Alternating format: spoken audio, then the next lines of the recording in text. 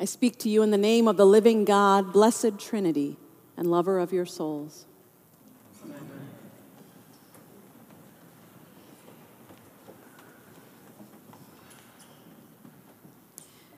Pythagoras was a philosopher and a mathematician, and he was also the founder of the Pythagorean Brotherhood, which formulated principles that influenced the thought of Plato and Aristotle.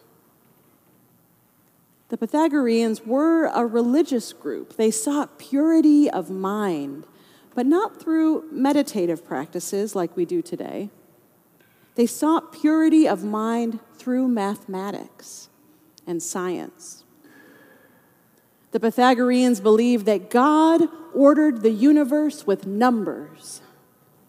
Pythagoras himself claimed that beatitude, blessed joy, is found in the perfection of the numbers of the soul.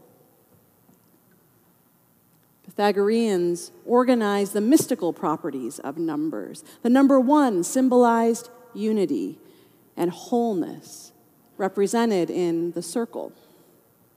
Number 2 symbolized dualities like you and me, yes and no, and was represented by a line connecting 2 points. And 3 was the number of perfection. It represented perfect harmony, wisdom, and understanding. It was best depicted with the triangle. Now you will find this image of the triangle and the circle on the floor of Trinity Cathedral. You'll find it on the stained glass of the sacristy. These numerically based geometric symbols represent perfect unity within the Trinity of God.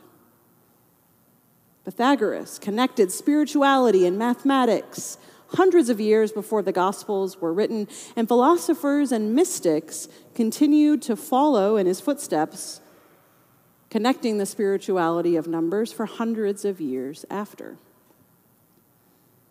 This means for us that the spirituality of the numbers shaped the ancient world and therefore our world today. Plato used what we call the Pythagorean theorem to deduce that the world was built upon triangles. And he wasn't wrong. You may have heard that the triangle is one of the strongest geometric shapes. It is. And it's the most common shape that we use for constructing the supports and the trusses, for buildings and for bridges. If all 3 sides of the triangle are made of rigid materials, the angles are fixed, and they can't get larger or smaller without breaking at the joints. A triangle won't cave in on itself.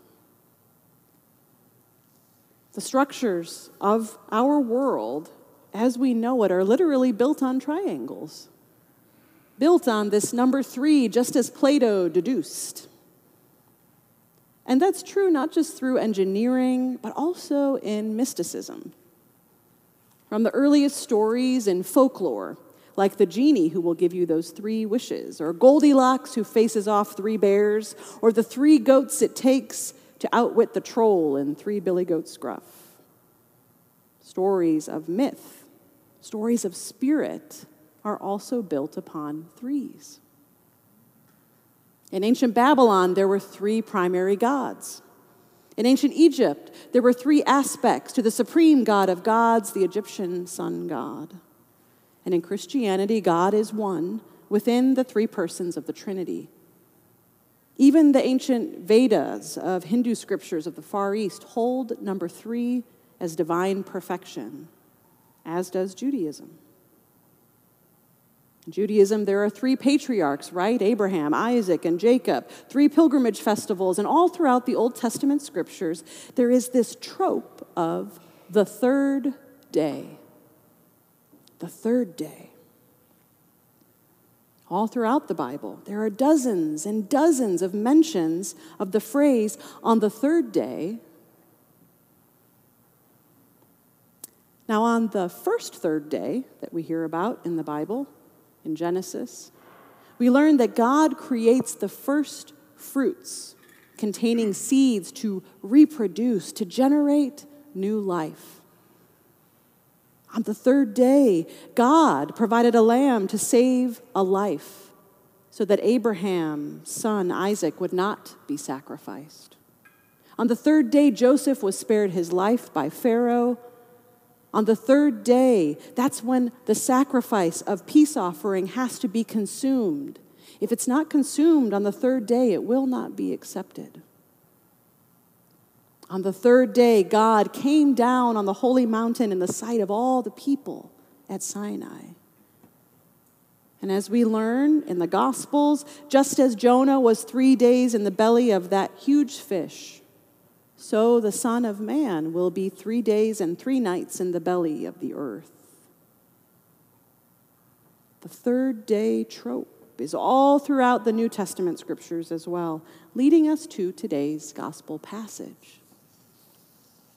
Shortly after Jesus' tomb is found empty, 2 of his followers meet someone walking along the road toward the city of Emmaus.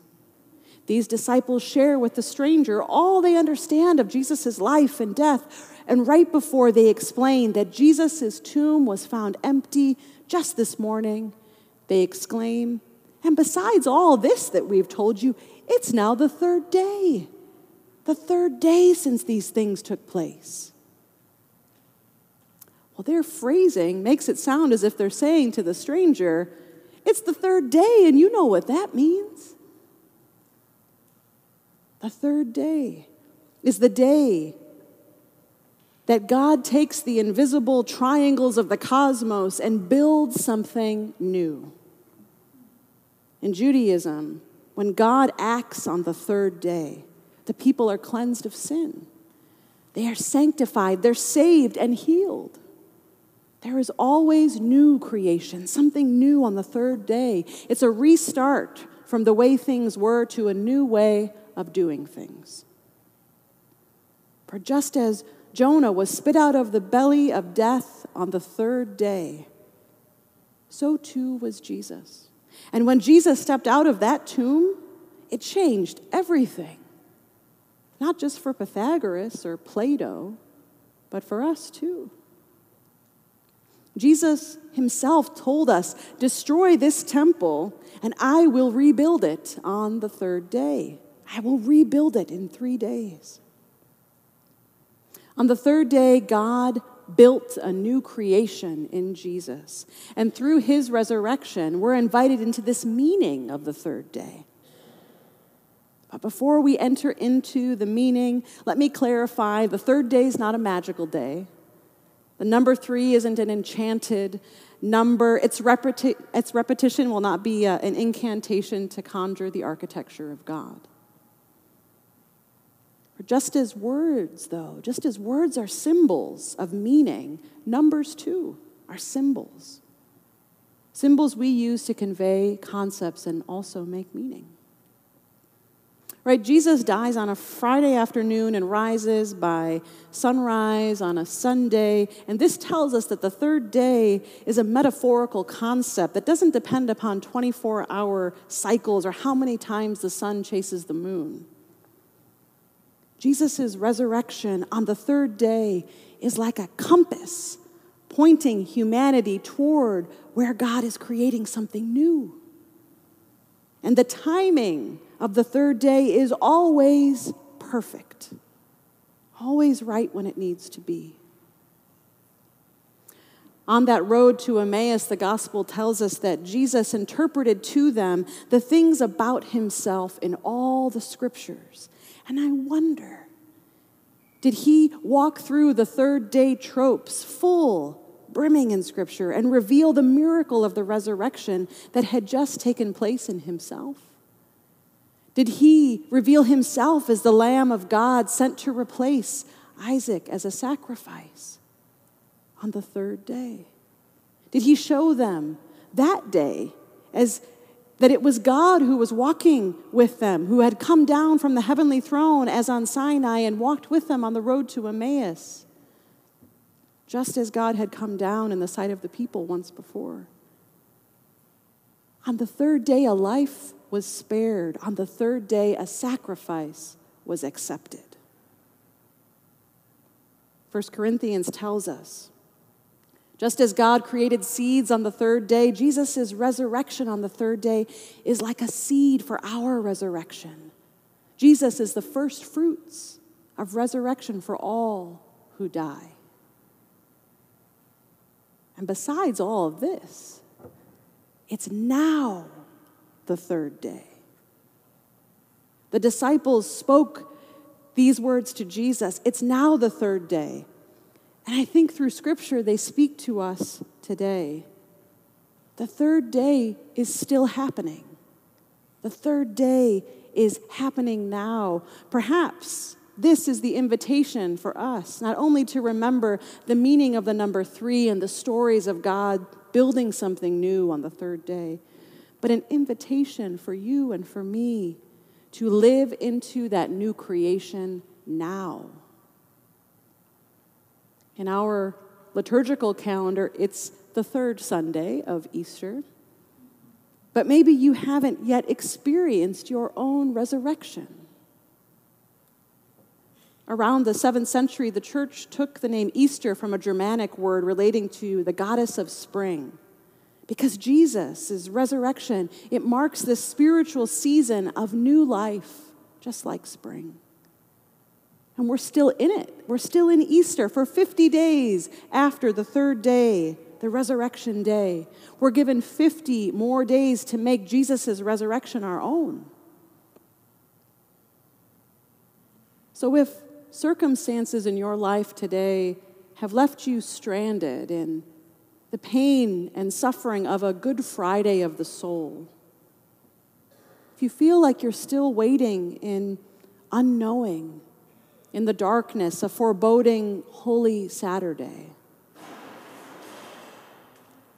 let this third day, let this third Sunday of Easter remind you that the third day is still now. You haven't missed Easter. Your new life is pending, awaiting for you to recognize, as Pythagoras did, that beatitude, that blessed joy is found in the perfection of the numbers of the soul. My friends, it is now the third day. So let those strong arms of that Triune God, that great builder of the cosmos, carry your burdens away today. Jesus himself told us that carrying burdens for him is light work. God's arms do not cave in on one another under the weight of whatever it is that you bring this morning. It's still Easter. And there is new life budding all around you. And besides all this, it is now still the third day.